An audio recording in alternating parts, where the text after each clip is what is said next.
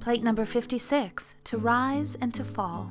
Puns are a recurring technique Goya uses to parody the actions of fools on Earth. The title of this piece, Subir y Bajar, refers not only to the ups and downs of a person's fortune in this life, but also to the rise and fall of male sexual potency.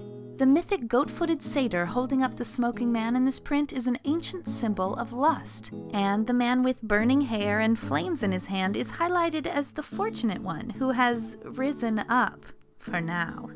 We see in the darkness two other faceless souls who have been cast down upon Earth by the same satyr.